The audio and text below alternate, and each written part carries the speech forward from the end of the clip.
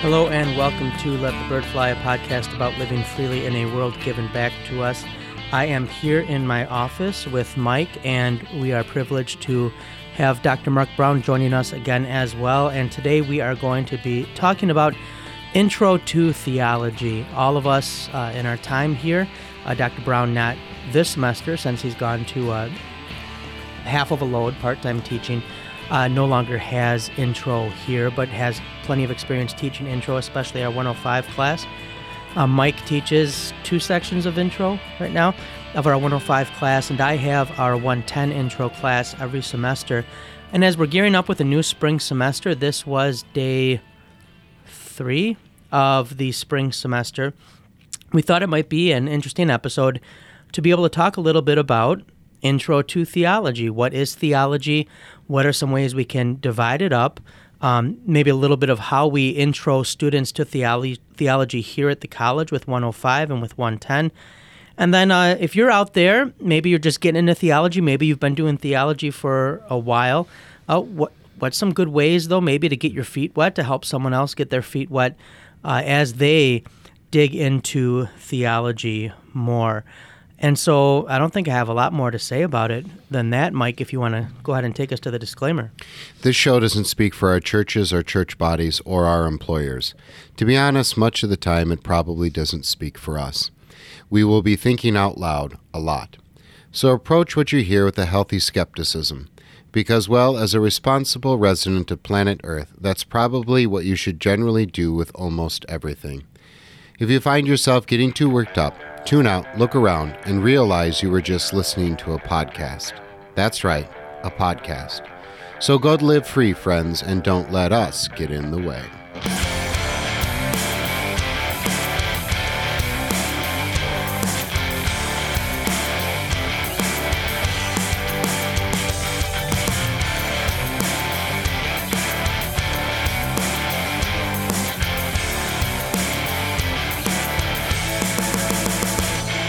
And that brings us to our free-for-all. But before we get into it, because I guess my mind is just not working very well today, I forgot to mention in the intro that we are part of the 1517 Podcasting Network.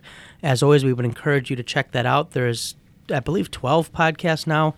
There's a number of podcasts in that network, a lot of great resources, whether you're looking to do Old Testament stuff, New Testament stuff, apologetics, literature, history. Plenty out there for you, so you can check that out, the 1517 Podcasting Network. Also, Mike, why don't you just briefly remind our listeners, it's something we've been trying to mention a few times as it's coming up here at the college, something that Mike is offering with another colleague here, physics professor Carrie Keene. Mike, why don't you go ahead and do your thing? Yeah, we're going to offer a 1-week course on practical apologetics. And so we've mentioned quite a few times the Academy in Strasbourg. It's kind of similar to that, although Milwaukee's not Strasbourg and I'm not Dr. Montgomery. But if you want something that is stateside, it's only a week long. It's very inexpensive. You can actually do it for college credit. It's a 1-credit class, or you can audit it.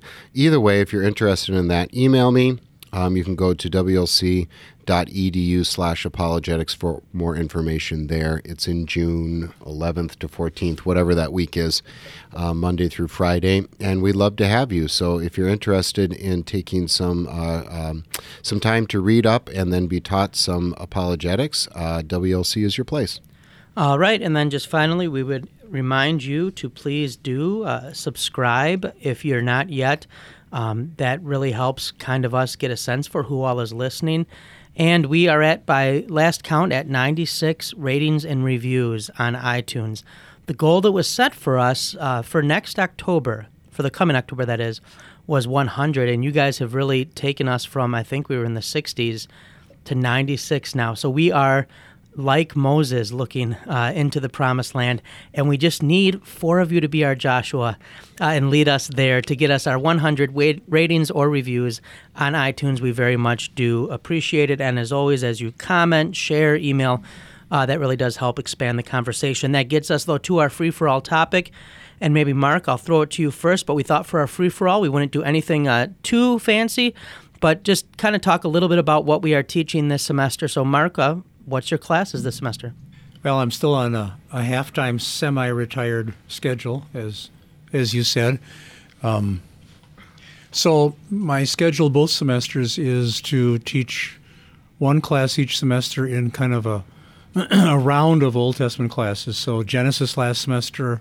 This semester I'm doing poetry and wisdom literature. Probably do Genesis next fall if there's another year.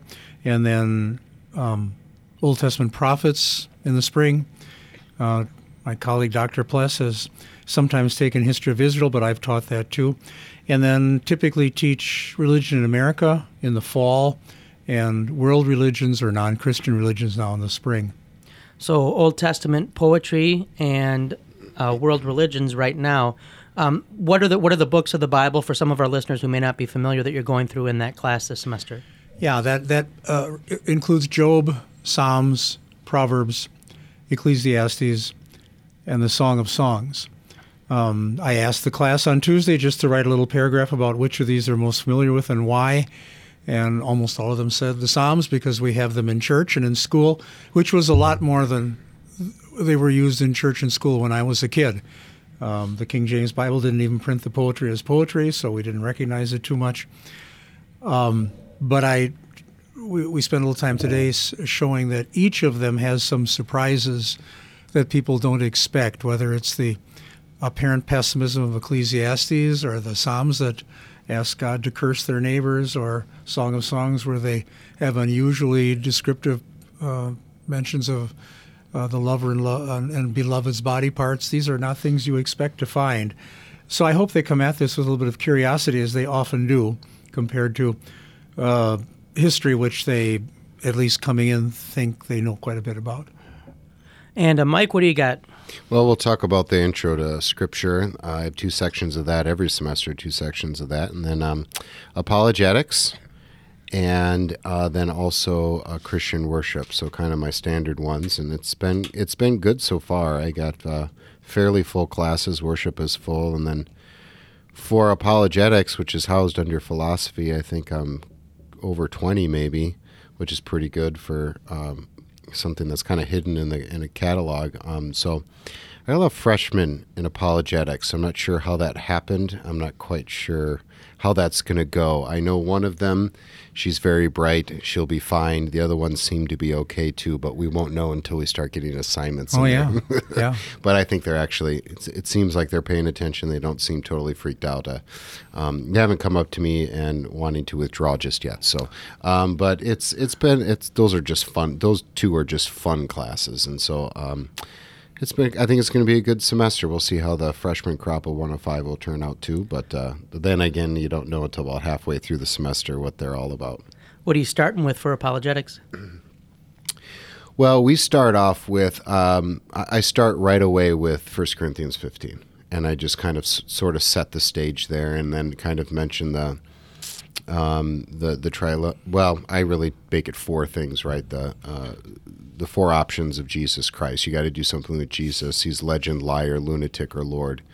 To try to get their feet wet, and then we take a step back and we talk about faith and reason, and you got to do that. And how does this fit into with my Christian faith personally?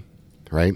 But then how do you combat somebody? And so, we don't get very far from the symbol, from the sinner and the saint, and kind of make the case that here's the person who is not going to believe without the Spirit because he cannot do anything but unbelief.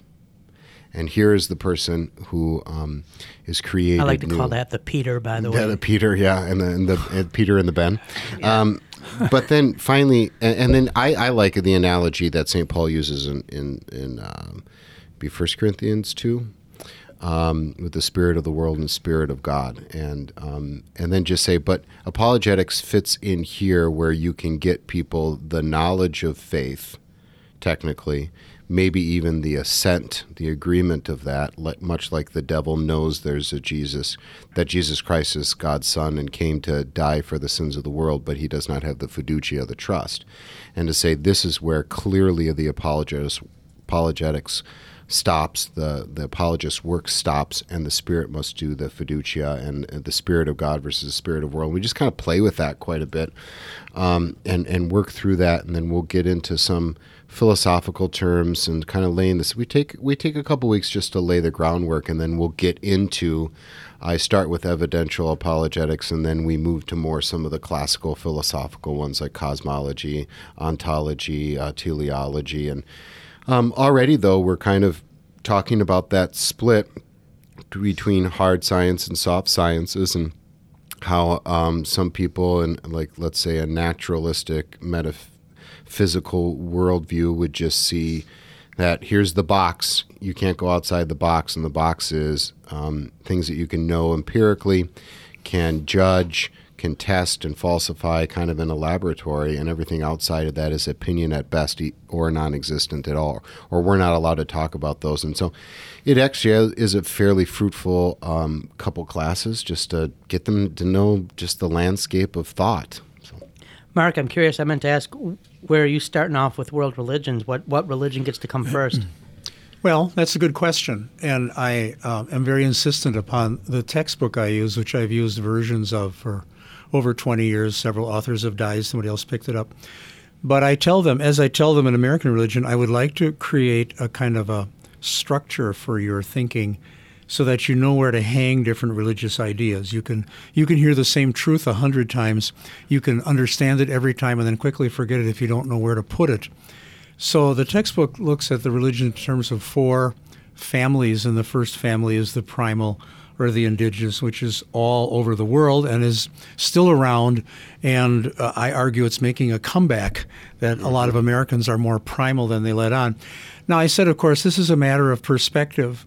You'll find many books that will say that these were the original religions. They were concerned with nature and the control of nature and crops and trying to interact with the spirits. And then religions like Christianity came late.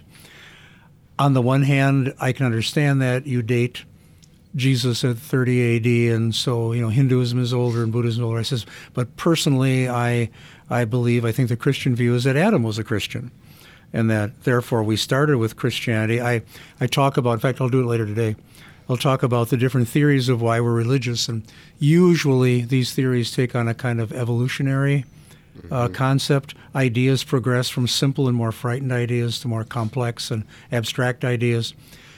And then there was this Wilhelm Schmidt who taught a theory of original monotheism, that the polytheisms of primal religion are not the early part, they're a degeneration. And I said, unfortunately, I get the sense that he was rejected, his theory was rejected because he was a Christian, but that's really the Christian viewpoint. But then to have the indigenous family followed by the Indian family, China, Japan, and then the Asian, West Asian, Middle Eastern one.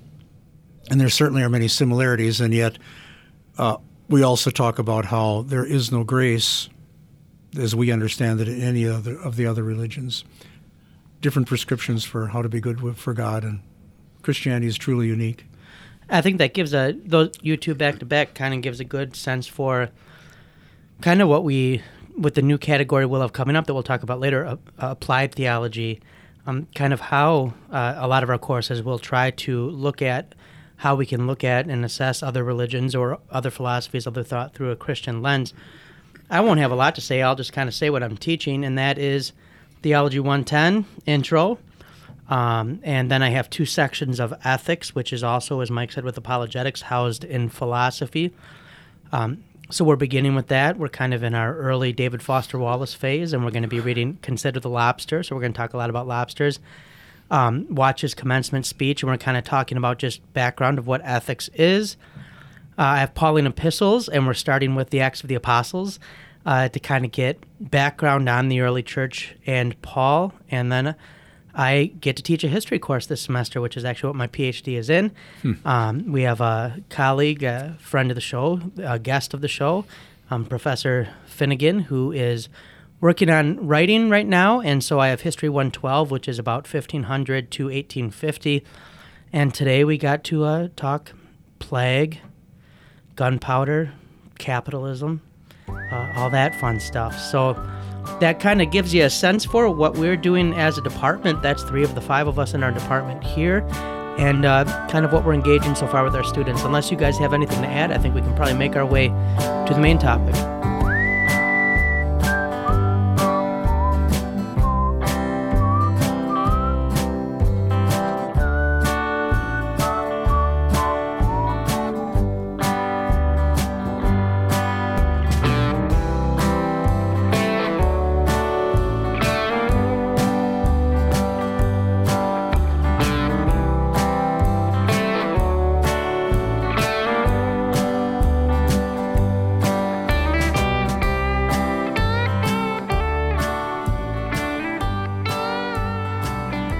All right, that brings us to our main topic, and we're just going to be basically talking about today. It's kind of a catch-all, I guess, kind of topic, intro to theology, and we're going to talk about it first as just what theology is, how it's been divided. Then kind of theology here at the college, our experience with it, how we intro students to it. So our 2 classes we offer right now are the 105 and the 110. 105, I believe, is entitled History of Scripture. Introduction to Scripture. Introduction to Scripture, right. Sorry. And 110 is listed as Intro to Theology, and we'll get into the different backgrounds in those classes. And then thirdly, kind of maybe, where should the average Joe begin with theology? Or maybe you do theology yourself, what's some places to maybe dig. I kind of have in my head with that section maybe 2. Someone's interested in the Bible, where do they start, and what do you tell them as they do start to kind of, as you send them into it? A lot of people will decide, I'm going to read the Bible in a year, and then they get lost with the Israelites in the wilderness somewhere and never quite finish it, never make it even to the New Testament. So maybe we'll talk a little bit about where would you point someone in the Scriptures. But if I can toss it out first, I will throw it to either of you 2 who wants to jump in. Someone asks you, what is theology? How would you explain it to them? Well, its basic root meaning is theology is the study of God, which is true, and yet I think of theology as a study of God in such a way that we are oriented toward Him and toward our understanding of life through His lens. In various classes, at one place or another, it'll come up that for many people, religious studies and theology is pretty pointless, abstract, and I'll say I think that theology or theological questions appear in every part of life. Watch, not that anybody does this anymore, but watch the evening news. Every story is has interconnected issues of values and beliefs, and some of them get quite violent, or there's confrontations of beliefs. I think we're still a far more religious people than we often think. There aren't really as many pure materialists around as we might sometimes think, or it's wishful thinking. It's easy to say that, this life, when you're not really thinking you're going to face another life by the end of the day.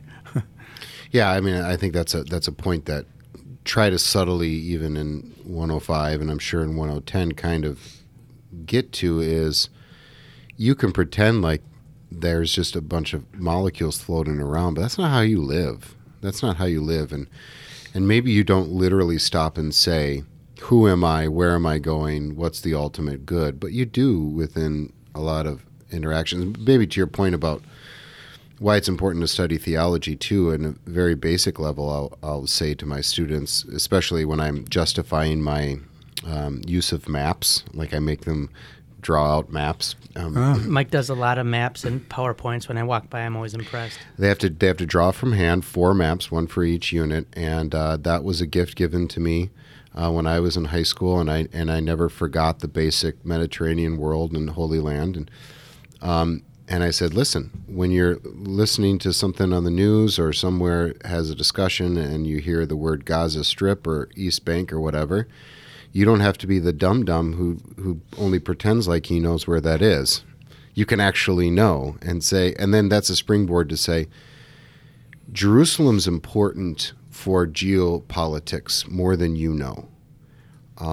And you kind of need to know this stuff if you're going to be a citizen of this world and of this nation. You really, whether, and I'm sure we'll get into this discussion too, what do you do with a student who says, I have no reason to study theology, I'm here for marine biology or whatever, and I don't have any, and you may say to them, well, okay, fine, just look at it as literature right now. We're going to study, and this is the greatest, most influential book in the history of the world, and it affects our politics, it affects the way we think, it affects a whole lot of things. You just need to know this. Well, forget about you being a Christian for a second. You just need to know this in any field if you're going to be a productive person in this world and a thoughtful person. So there's value even if somebody comes and says, you're not going to make me a Christian and I'll never be one. Yeah, and I think I would just add, I would agree, when we're talking theology, we can use that term. We can talk about Islamic theology, Jewish theology, Buddhist theology, Hindu theology. We're talking about how a substitute word would perhaps be religion, but we're not strictly talking about religion. We're not just talking about a system, but how people think about God or the gods, and then how people think about the relationship. I mean, there's always the aspect of the relationship of people with those gods or with that God. And so you're dealing with something that is, I think, ingrained in people, this notion that there is something bigger. And I would agree with Mark that religion will never go away and the religious spirit will never go away. It just gets channeled into different things. And we saw that in the 20th century a lot, and with a lot of destruction. That's not to say religion can't reap destruction too. I think we see it in our own day, a lot of channeling of religious zeal, even religious hopes into political discourse, which is perhaps why we're even more polarized than we have been in the recent past. If only this happens, then this eschatological, result will happen. Of course, heaven is here in that view, not in heaven.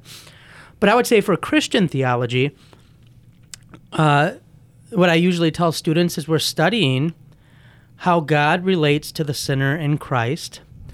And just as if you're in the hard sciences and you have specific things you study within parameters for how you're going to conduct yourself, the scientific method, whatever your discipline is, Christian theology, at least Protestant Christian theology, certainly Lutheran Christian theology, is going to study the relationship of God with the sinner through the lens of the Word, so the Old and New Testament canon. And so flowing out of that canon, we'll get into different fields of theology, but specifically I think for what we're doing here as theologians at the college is really looking at, as Mark is very good at saying, I know in his world religions class, what's the problem according to the Scriptures? The problem is sin. We're sinners. How does God relate to the sinner or deal with the problem of sin, which, of course, quickly gets us to the cross of Christ? And how would God have us know what that means? Well, that is explained for us by the prophets and the apostles. Is that a somewhat fair way of putting it, gentlemen, or am I off my rocker a little there? Well, I taught the 105 class for 7 or 8 years before I handed it over, and Mike was able to probably fix a lot of things and project a lot of other things. But just to explain the numbers, the 110 introduction class, what are there, maybe a dozen sections both semesters? I mean, maybe that many. It's a fair amount, yeah. And as much as we would like people to be in an appropriate section based on what they know or don't know, placement tests are only marginally successful. So they tend to get placed if they've been in Lutheran grade school, high school, or prep some school. sort of parochial. So there's a lot of similarity in belief that you can assume when you teach 110, which is fine on the one hand, but on the other hand, it may also have been an environment that taught them individually and collectively to not ask many questions about this. This is just how it is. And so 105 has more diversity that way. And I would say, without taking labels, there were certain people who said, I learned these stories in the Old Testament, but it's sort of as individual moral lessons, and you're treating it as though these things really happened. And I says, well, that's because they did. And others will have favorite passages of the Bible. They may be quite well acquainted with parts of the Bible, but have no systematic sense at all. So as Lutherans, we grow up with that catechism so early and, again, have this structure to hang truths on and look at everything else in the Scripture through that lens. You can't assume those things. In world religions, I tell students that I used to think that all the other religions were like Christianity. In other words, they all assumed the depravity of human beings, and we all had pictures in our minds of what terrible, constantly frightened and agonizing lives that people lived who are not believers, and how relieved they are when they hear that they have a Savior. But many of the religions people grow up with, that's really not the question at all. And in some ways, you have to make them worse before you can make them better. I tell the story that I had a friend who had a very secular person in his adult confirmation class, and I asked how it was going. He says, well, she came in as a happy pagan, and now I've got her to where she's afraid to die. I think that's progress, though, don't you? It seems backwards, but so you have to. I think with our students now, with world religions, you have to try to get them to assume that these givens which we have are not there. And yet at the same time, I think people, regardless of their religious teaching, sooner or later come to that point where, like Paul did, where he said, what a wretched man I am. Who will deliver me from this bondage of death? But then the answers are quite different. And, if you're deciding, well, I'm going to become a Buddhist just because I think the people are nicer and there isn't all this God talk, you better be right about that, because that's a really big decision. Like one of the Seinfeld episodes said, that's a really big matzo ball if you make that decision. And I think maybe, Mike, if you want to do this, if you don't want to do it, then that's fine. One of us can. But Mark already mentioned a couple things there that I think are helpful for us to maybe explain or define. That is, we, all three of us in this room, going through Wisconsin Lutheran Seminary, in one form or another, the chapel before it was redone or as it is now, had and has representations in it of the four branches of theology as we tend to break up theology in our circles. And I think as many have broken it up historically, we largely, with the old Gen Ed and now the new Gen Ed here at the college, break up theology along those same lines. If you would like to take it, Mike, that's fine. Otherwise, I can. But the four branches of theology, Mark used the term, for instance, systematic. He used historicity. How are we dividing those up? What's maybe a helpful way to think of them?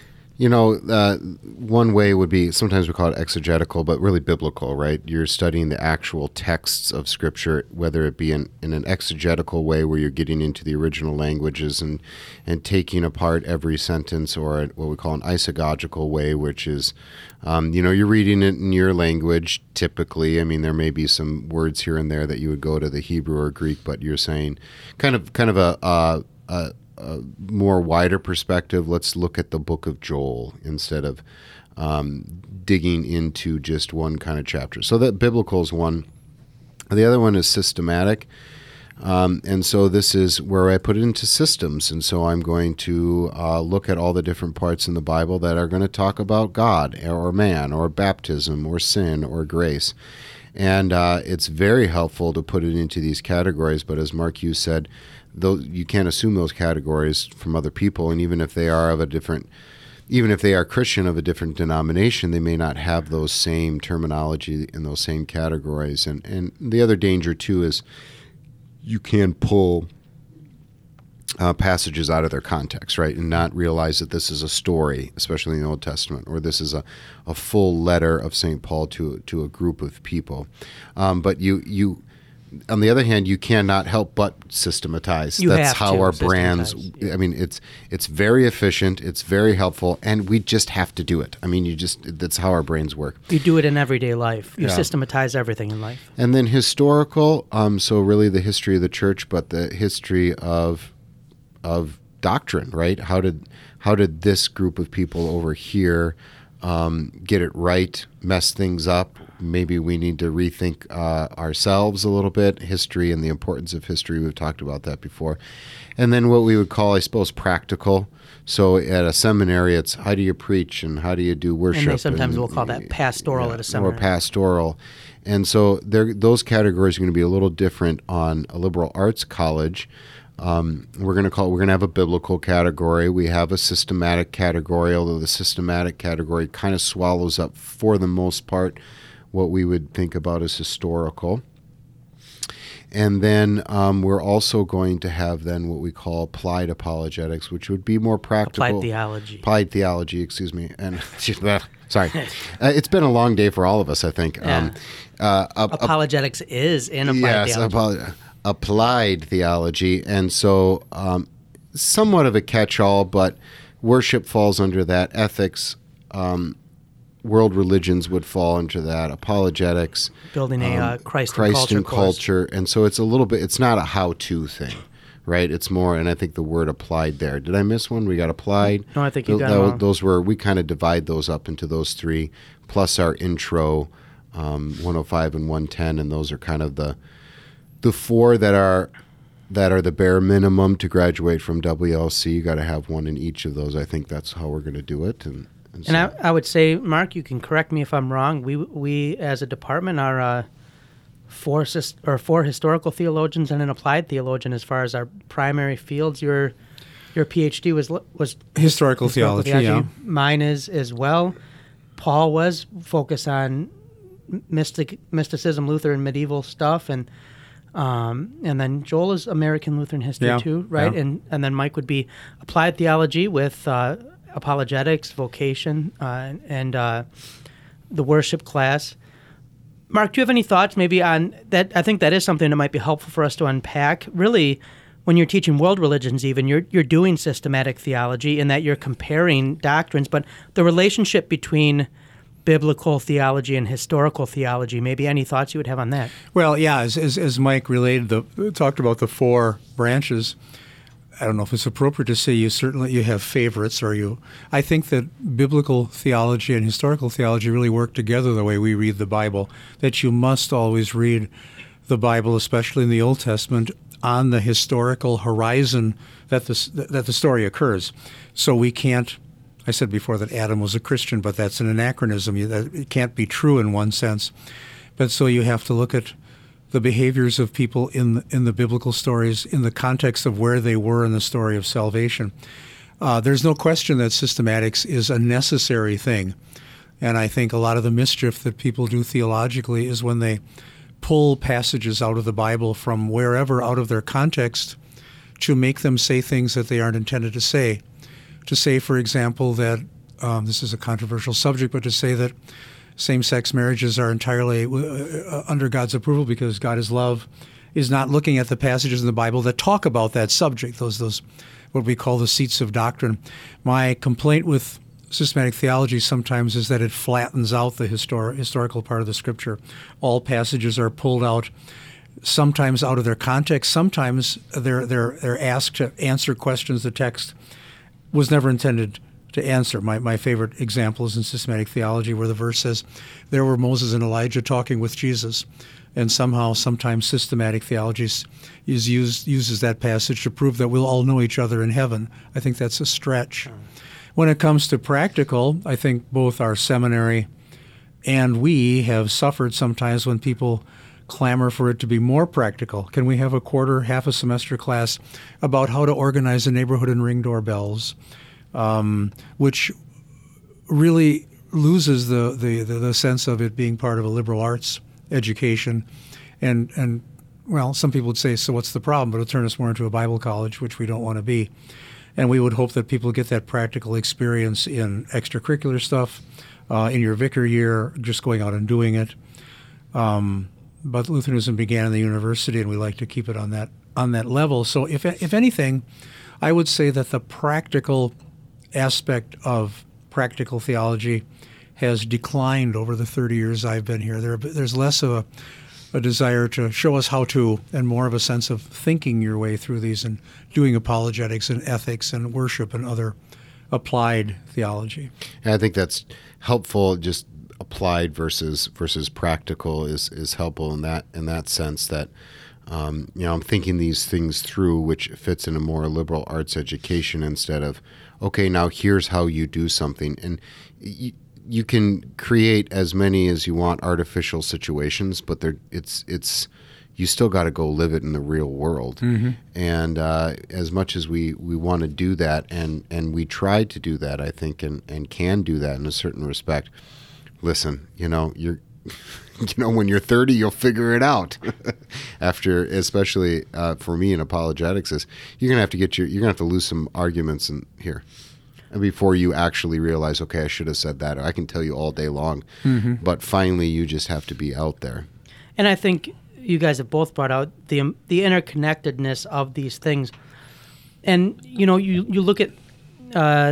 I've told Mike before I want to do an episode on Antioch and Alexandria and how their Christology led to different views politically of how the emperor should be held to with regard to the church. And so you have, for instance, those who held to Orthodox Christology that Jesus is true God, co-equal with the Father, tended to hold that church and state, right, are co-equal as well. And so you have Ambrose of Milan, who will be an Orthodox theologian, who is going to actually excommunicate the emperor if he continues to act in an unchristian way.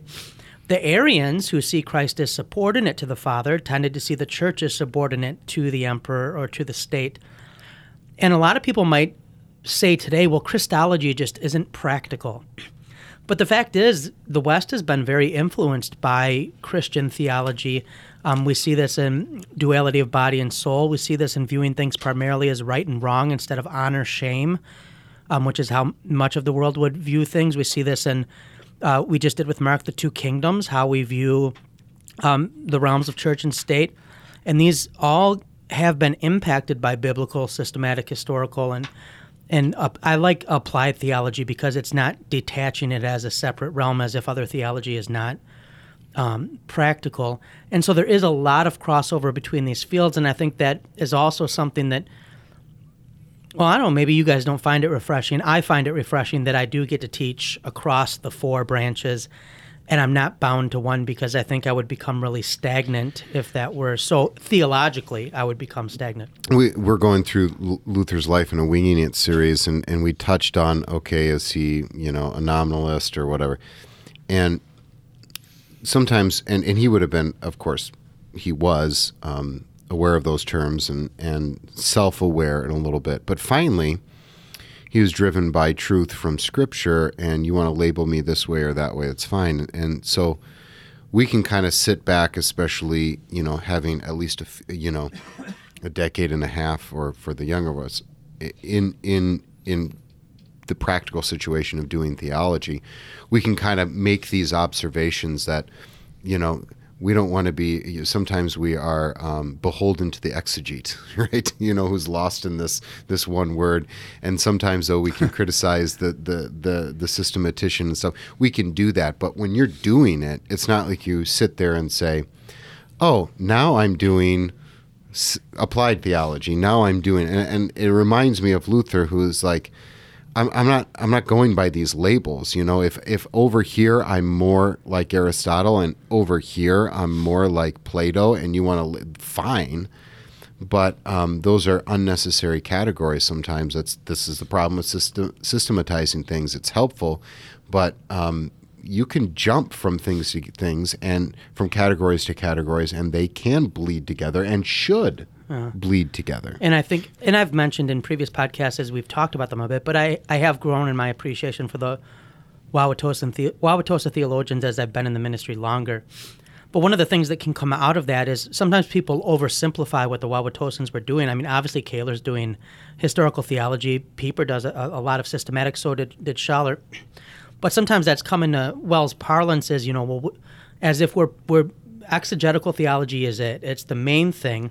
And then, we don't want to do fodder theology or whatever else. But I like that you kind of mentioned that. It is possible for the exegete to get lost, too. I mean, most of us who do theology have met the exegete who is completely lost in a preposition, and you want to say, hey, you want to join us back in the text. Maybe Paul didn't spend 5 hours deciding if he should use en or ice there or whatever the case may be. That any of these, if they're divorced from the other, become something less than what God intended them to be. Well, two examples I think of when I think of my own seminary classes at Mequon versus the atmosphere when I was in graduate school. I guess people would know if they listened that I was at St. Louis, but that I didn't really realize till we talked at St. Louis. And one is that in doctrine class, in dogmatics, it was not uncommon at all for any of my dogmatics teachers to pull out a Greek text and put texts on the board and talks about the exegesis of them. All of them were also exegetes. The other is that structurally, you take the areas that are in applied or practical theology, pastoral theology is a general class, preaching, teaching, I suppose worship is in there. Everybody at Mequon who teaches there, maybe there's an exception now, but in my time, everybody who taught practical taught in one of the other three disciplines. When I said that at St. Louis, they were both surprising statements. That in my sense, it seemed as though the various disciplines kind of got lost more in their own silo. There were pitched battles is probably too strong a term, but there certainly were rivalries between the exegetes and the historical theologians. And of course, the St. Louis walkout had not been that long ago, and some people pictured the walkout as finally the victory of the exegetes over the systematicians. But of course, they also brought a fairly skeptical exegetical assumption. And then the practical guys were off on their own. You know, they were a whole separate unit in many ways, and so some of them would be advocating different styles of preaching or different worship, and then you've got the systematicians or historians. They weren't talking to each other, was the sense that I had. And that's just the way it had to be. And when I said, well, at Mequon, the person I had for preaching also taught Hebrew and also taught systematics, they were stunned.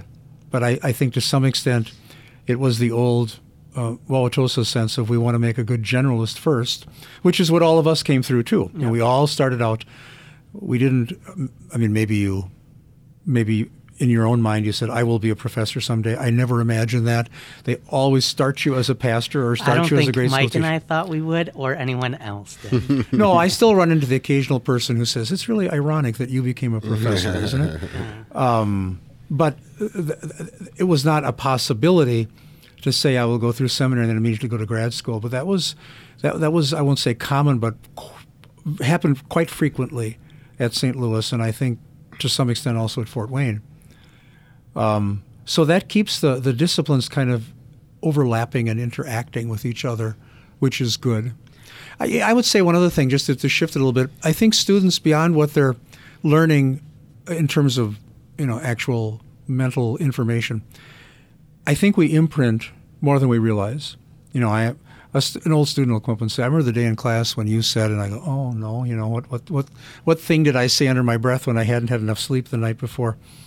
But John Jeske told me that in writing Deuteronomy for the People's Bible, and I'm feeling again in Judges, and Judges is probably not the book you would think would do this, but you are confessing for the rest of your life, and for as long as that book is around, what was important to you, what matters, how this, even if you don't do anything autobiographical, how it impacts your life and your view of things.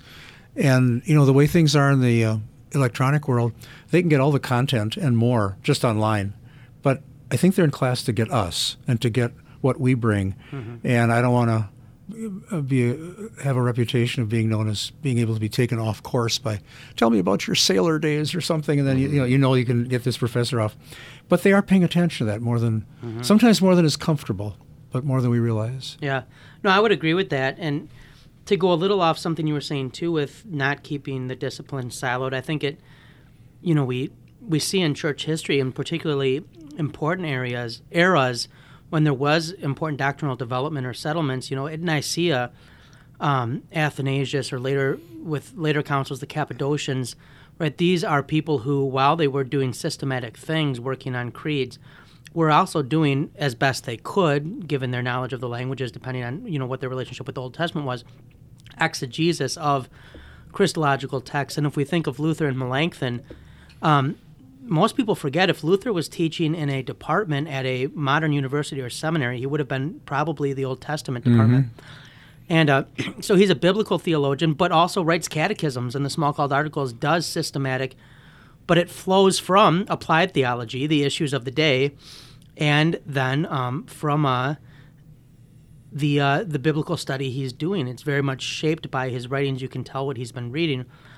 And then Melanchthon, I think one of the things Melanchthon did that was really important, and unfortunately he kept tinkering with it, But his 1521 Lotzi, is spectacular, especially because it basically is a commentary on Romans in many ways. And, there was this clear relationship seen between the biblical text and then the systematizing of it. So I think that is helpful for us to keep in mind. And I would agree of the dangers of maybe divorcing those. I mean, is anything more textual than preaching, or ought it be at least? And if how good then that sometimes the same person teaching us to mind the text is then teaching us how to proclaim it. Mm-hmm. Mike, we're getting. We had when Peter and I talked to Caleb, we said we're going to try to stick to some time restriction. We got about 15 minutes. Yep. So I'm going to toss something to you. Okay. And then, but you go wherever you want to go. But we've referenced 105 and 110. Maybe if we can just take about 5 minutes. How would you describe 105 or 110 to people listening as far as the intro classes that we teach? Yeah, sure. So I'll do 105. We already kind of described you come in, and like in any other discipline, you may have to take a test, and you may have to go to one class or the other. And so basically it's those who went to maybe grade school or high school at a parochial religious school, Lutheran school, probably gets to 110, and then everybody else comes to me. And so you have and I use this analogy, I said, because I explained the class like this is going to be a different kind of class for a lot of different reasons. One, it's going to be something that's spiritual, right off, right when you're coming into college. We're going to be talking about spiritual type things. We also have a lot of material. It's a big book. It's a whole lot of history. And so we got to go 100 miles per hour. And so I explain how we're going to do that, with quizzes and stuff like that, and try to ease their attention of coming into something for maybe some of them completely foreign to them. It's a large book, and we're going to do it in one semester, try to ease that tension. But then I say, listen, some of you probably were really good at chemistry, maybe went to a school with a really good chemistry teacher, maybe you took some AP chemistry, maybe you take a couple courses, maybe, I don't know how much you were able to do in that particular science. And then some of you just took chemistry and you barely passed. And so you come into chemistry here in college, and there's going to be a wide variety of those who had more experience and have the knowledge for that, and other people that barely got past. But all of you took chemistry. Now you're coming to this Bible here, in this Bible class, where some of you don't know even how to open up this book and find something in it, and then some of you who probably maybe went to church every single Sunday and Sunday school every Sunday, and you actually kind of know your stuff. It's a hard class to teach, but what I try to do is, as we tell the story, is to keep the basic story in line. Okay, the problem, here's the first gospel in Genesis chapter 3. Here is how God's going to do that through the Israelites, the promise to Abraham, family, land, Savior. I keep it really, really simple. But then take those individual stories and then try to do something profound. First for the person who is like, yes, I know who Abraham is. But also for the person who's learning this the first time to say, this really is an important book that has a lot of different levels. And really the intro both to the basic story, but then also some kind of deep stuff.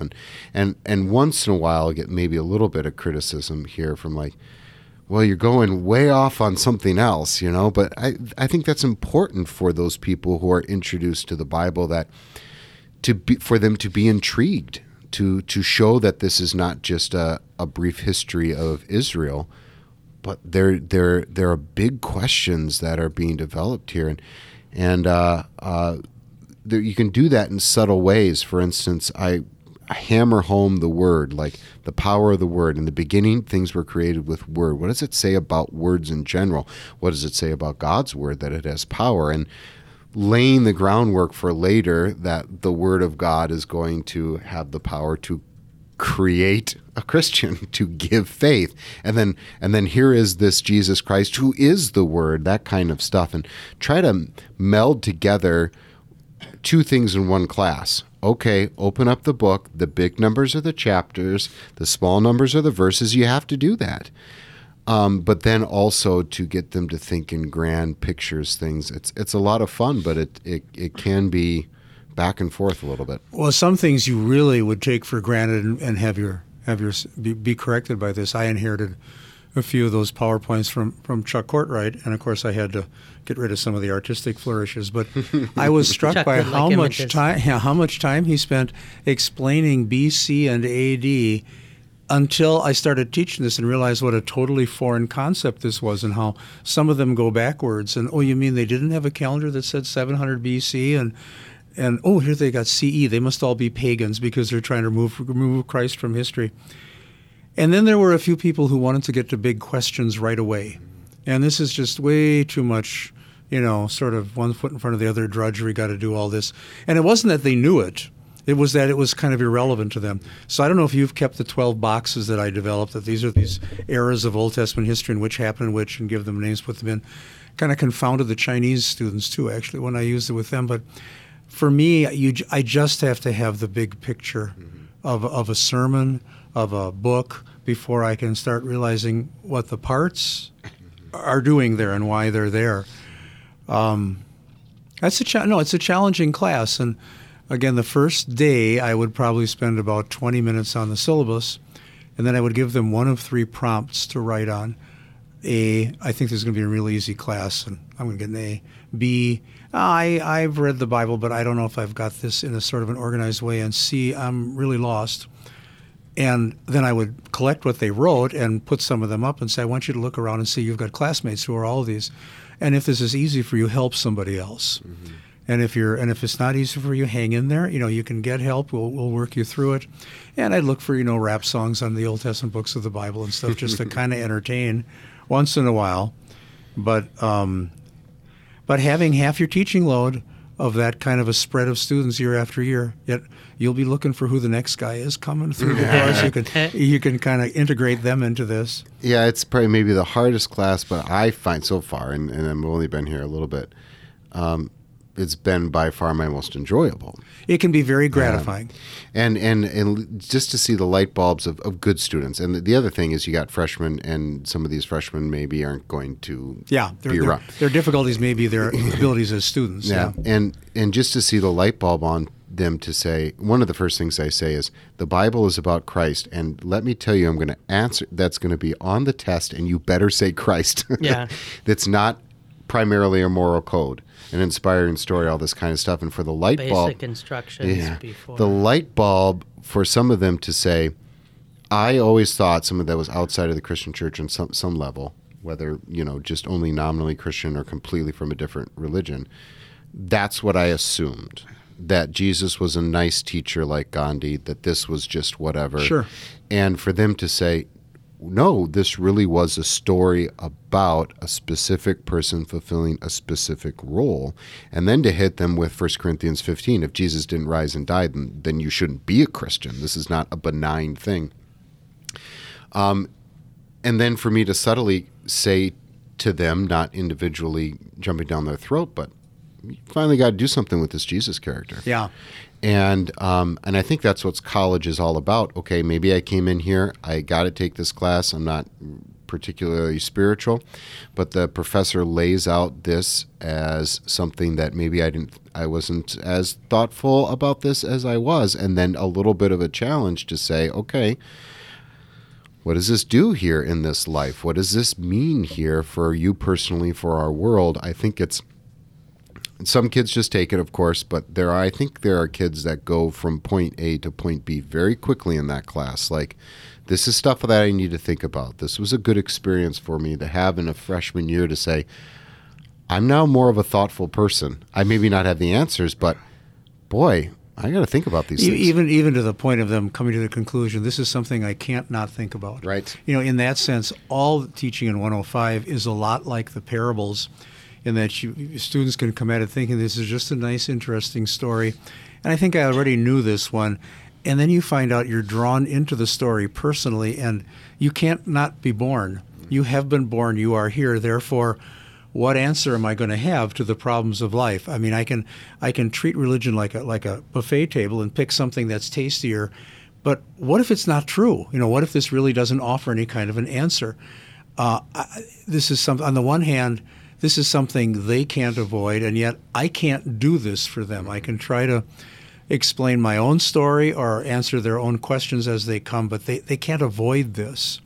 And if they're going to come out of here and be a non-Christian, I can't stop that, but they got to hear from us what it really is. Yeah, I think like you use that line that often it gets repeated. You're quoted more often than you think, but you may leave this class, not believing Christianity, but we hope that you leave knowing what Christianity actually is, or something like that. Like if you're going to deny it, I want you to deny what it actually is, and not some version of it that's floating out there. Yeah, and yet at the same time, no matter how disinterested the student may be and hate to be there, I'm still going to be his ally in the sense that I'm going to give him the information that I believe is the right way and have him think about it.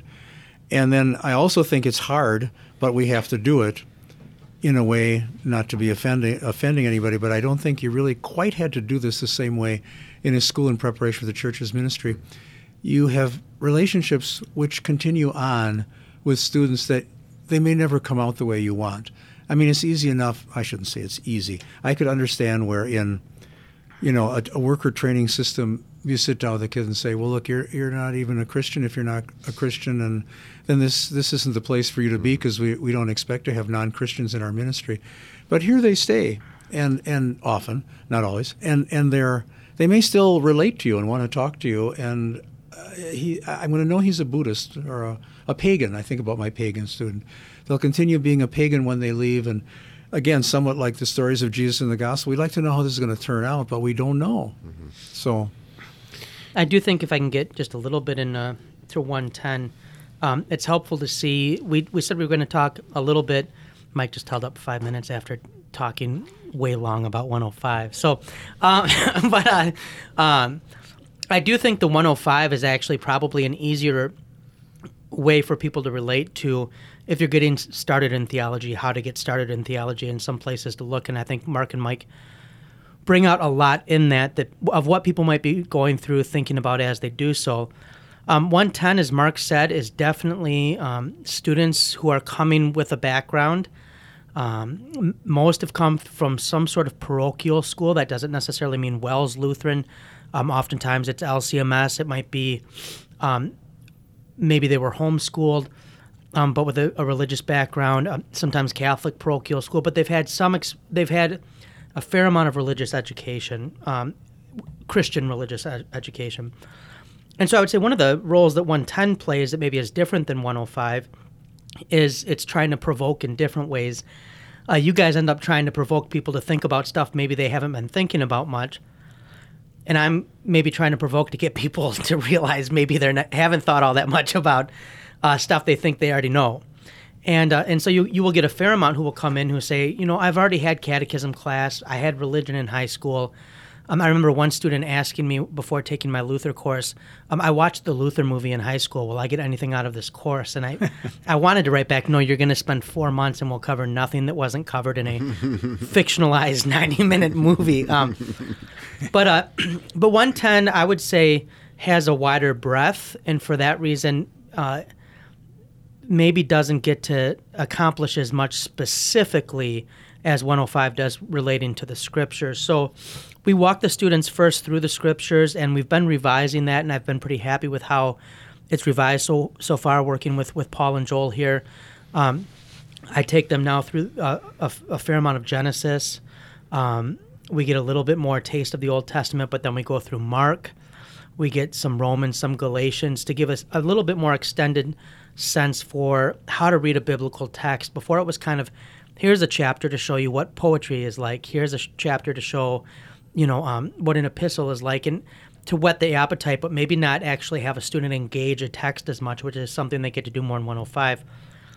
But where 110 maybe gets a little bit ambitious, and sometimes it's like throwing spaghetti against a wall, although I do enjoy it, is it then does try to look briefly at church history to give a kind of a big outline of church history.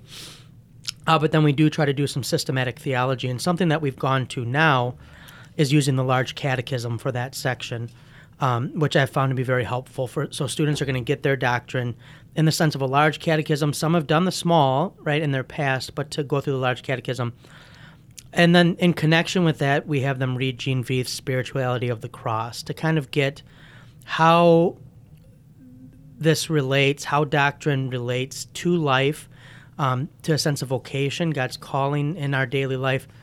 And then we finish with The Hammer of God by Bo Geertz. So I know Bro Erickson will be happy with that. We've recorded with him on Geertz. And I largely have them read that. They do presentations, and they have to work through that themselves. And someone may be a fan of the novel or not be a fan of the novel. I actually do like the novel. I know some think it's too kind of written to the point that he wants to teach. But it's interesting to see them pick up on law and gospel in these various situations and how law and gospel are then applied. So even if someone to say, well, Bo Geertz wrote that too simplistically to cater to law and gospel, well, it works then, at least with these students. But what we're largely trying to do with 110 is to get students who have come in thinking, okay, they've learned their religion. These are the same students that sometimes, need extra encouragement for chapel because they've gone to chapel. They think they've filled their chapel quota up, is to kind of get them to realize this isn't, you've learned that you now have learned enough of the framework to actually start to dig in. And my hope with 110 is to always pique interest so that then they have to take 12 credits here, so they have 3 other courses that maybe they can navigate then. Maybe their appetite is whet for Old Testament poetry. Maybe it's whet for ethics or for Pauline epistles. The Genesis course, obviously, as we look at that, that's one of the goals with 110. Just last question, and we only got, I'm going to give us 5 minutes on this. So we only got 5 minutes, but we don't have a bell like ringside or anything. Someone's interested in beginning in theology. I would say to them, if from a Lutheran perspective, I would say to them, it's good to have a Bible.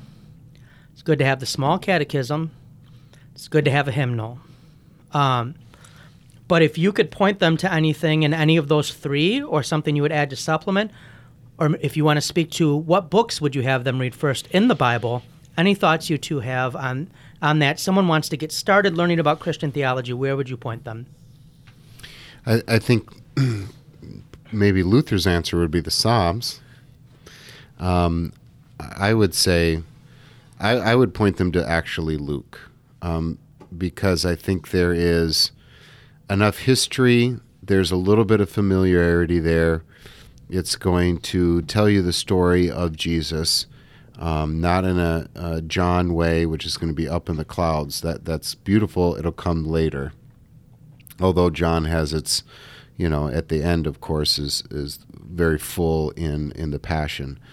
And I don't think I would not shy away from Genesis. I would say do this and then look at these people that you think are great because you've heard their name, Abraham, Moses, people like that, and just look at how sinful they are. Mm-hmm.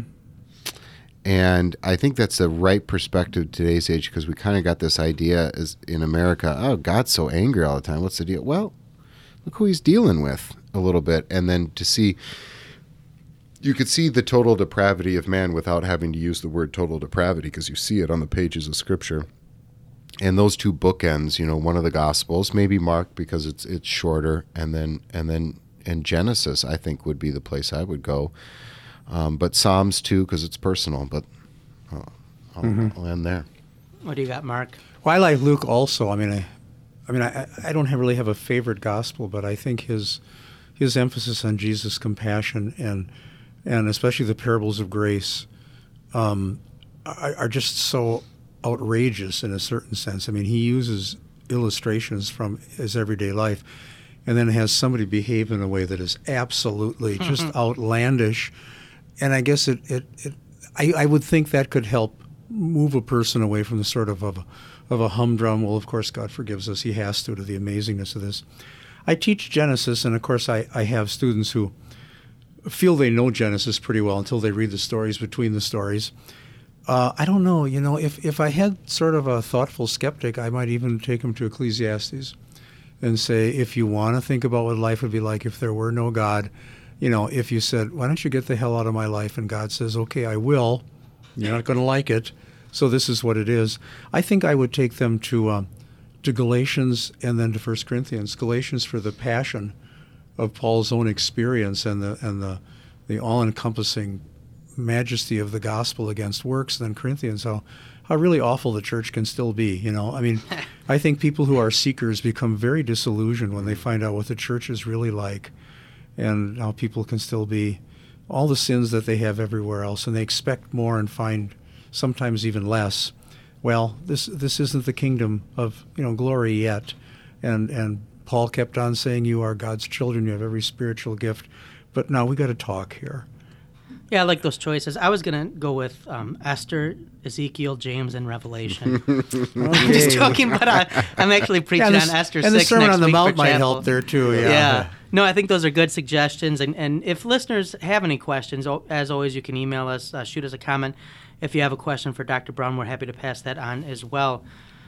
But, I mean, Mark's been on so often, I don't know he has to do this. I'll leave it up to either of you two to answer. But we've talked about Intro to Theology, the justified sinner, getting to know the justified God.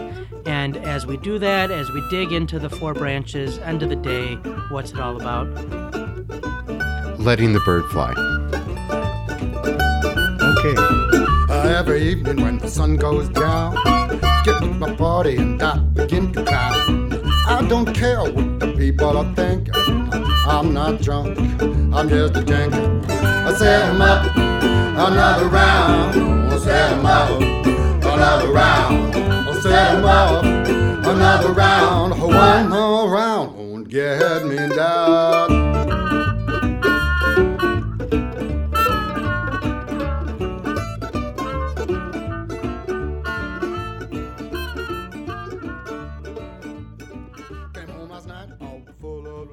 My babe began to fuss and I said, honey, I don't care what the people are thinking.